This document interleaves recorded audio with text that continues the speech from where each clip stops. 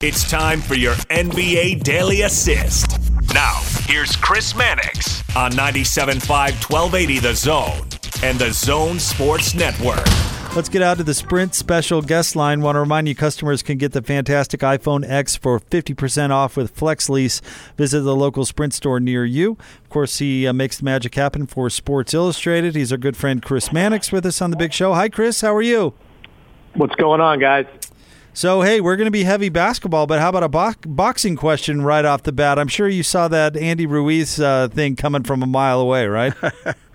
No, and I had, as part of the broadcast team with the Zone, I had one of my first major foot in mouth moments when, Joshua put Ruiz down, and this clip that you've seen now, that third round, one of the best rounds of not just the year, but the last few years.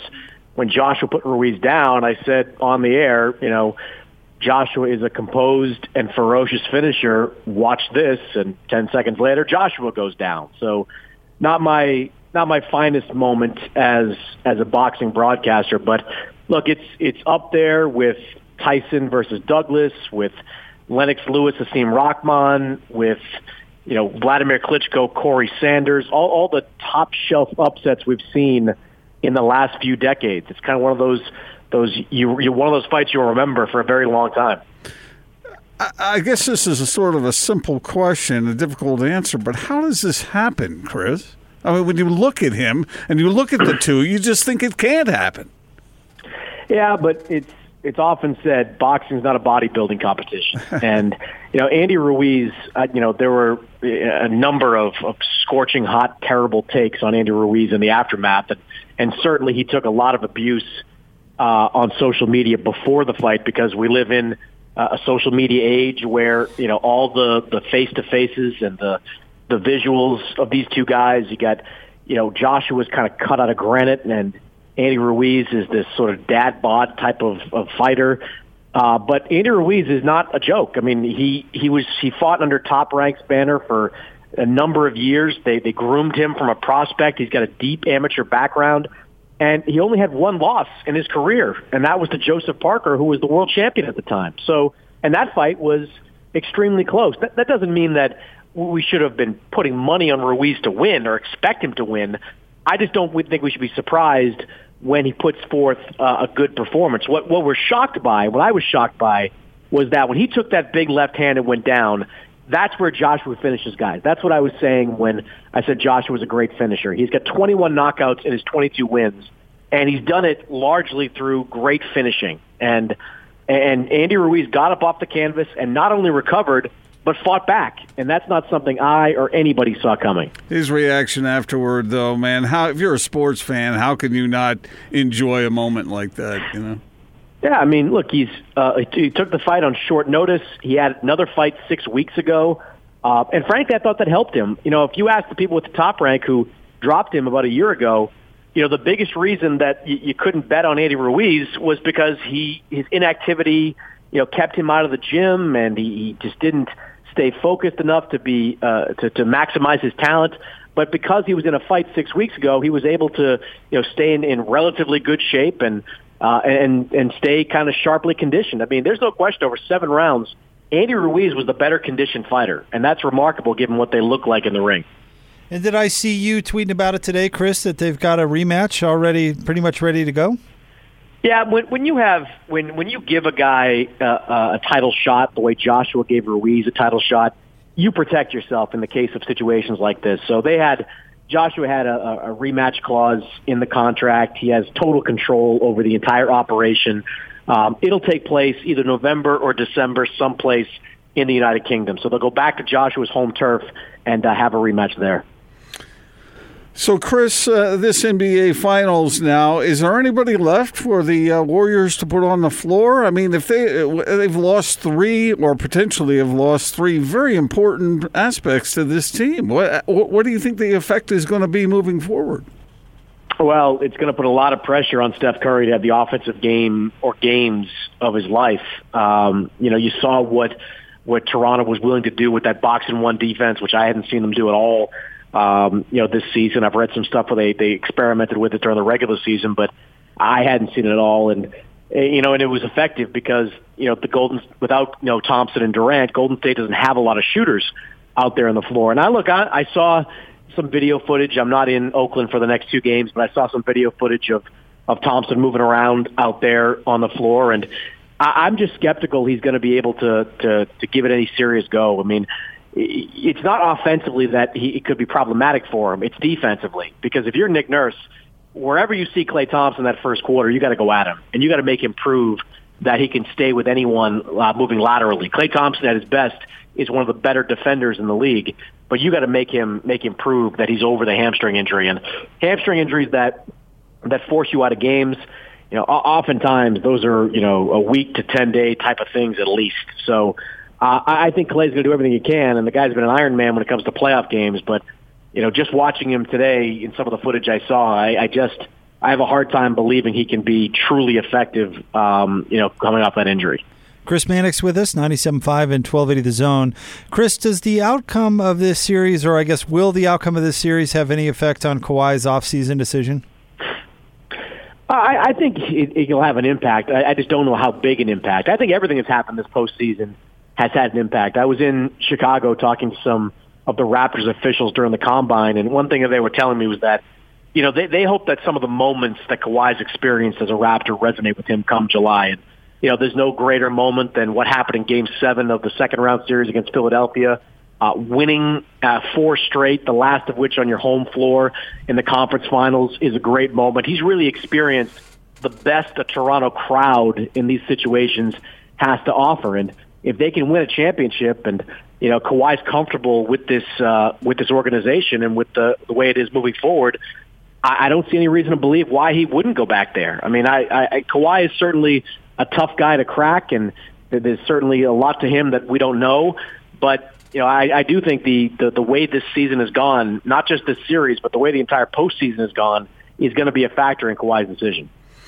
I saw that the finals ratings are down, Chris. To what do you attribute that?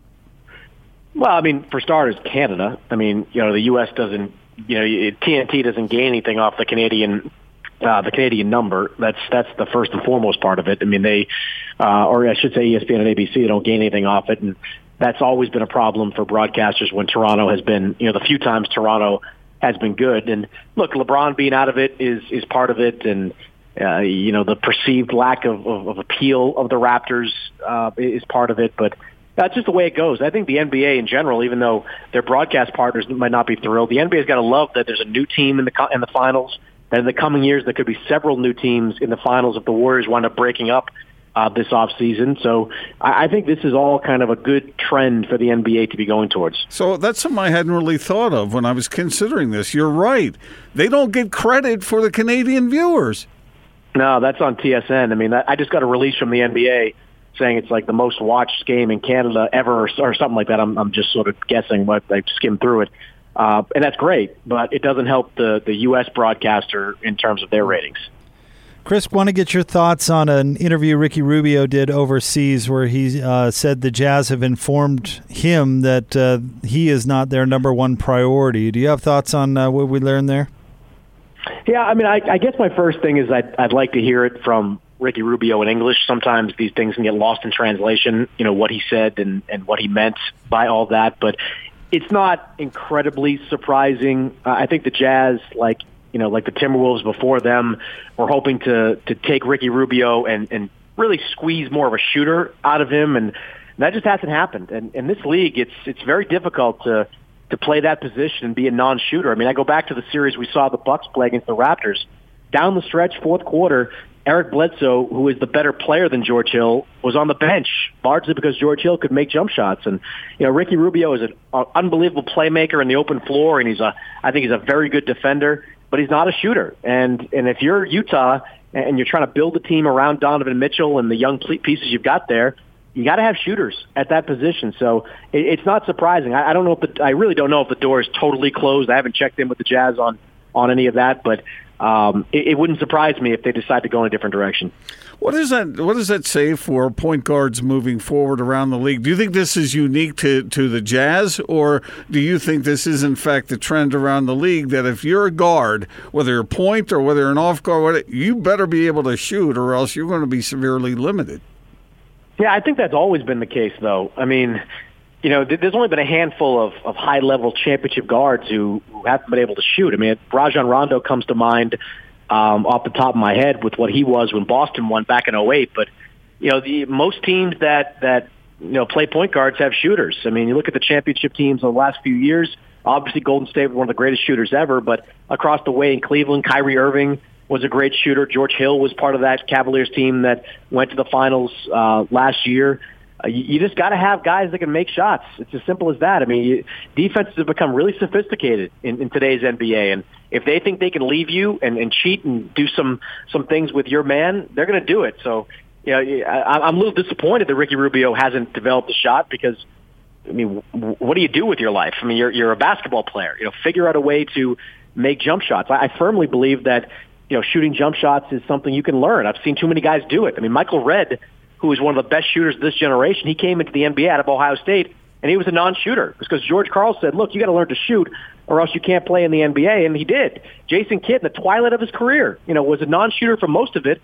Twilight of his career, he learned how to be a shooter. I mean, that's just something that guys have to work at and get better at, and it's disappointing that Ricky Rubio has not gotten to that point. I wonder what that means for Ben Simmons, Chris.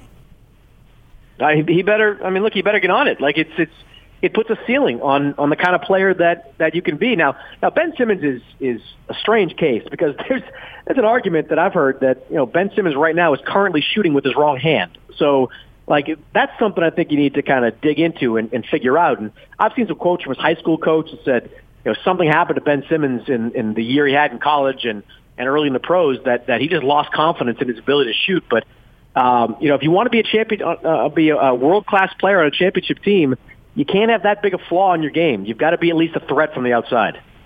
Chris, thank you so much as always. Enjoy the finals. Thanks, Chris. You got it, guys.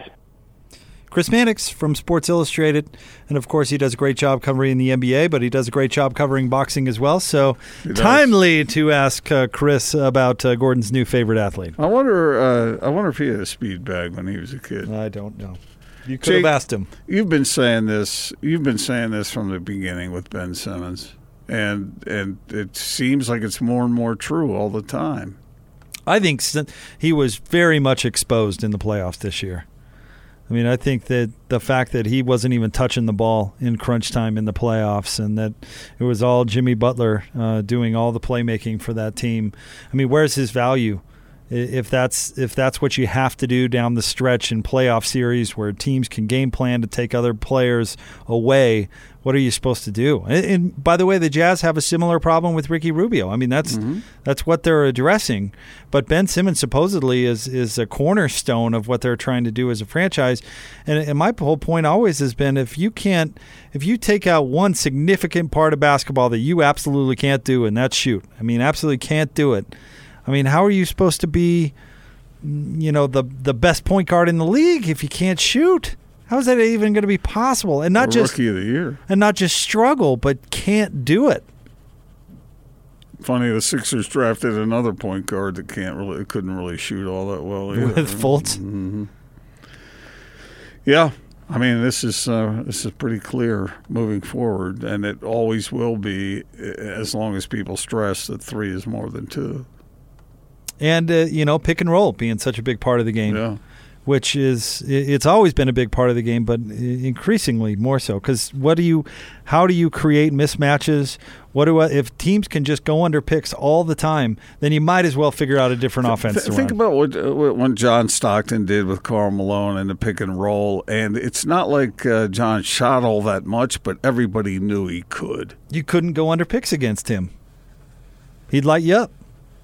And the great part about John Stockton is if you fought over screens and you stuck with him, he'll also light you up because he'd figure out the right pass to make and then he'd make it. But that's so valuable, just being able to shoot, even if you don't shoot that much. Yep, 100%. And if Ben Simmons can't shoot, and how about what Chris said right there, that there are people out there that think he's shooting with the wrong hand. Oh, boy. But in all honesty, for that guy, learning how to shoot all over again is probably exactly what he needs to do. I suppose, but it's a little late for that. But like Chris talked about, there are other players who reinvented themselves as shooters and were able to extend their careers in that regard. This is the trend of the league, and I don't know. People will leave you alone. The thing about Ricky Rubio was, he shot 31% from three, but how often was he wide open? A lot. And if you left most point guards that open from distance, they're going to shoot a whole lot better than that. Stay tuned, 97.5 and 1280 The Zone.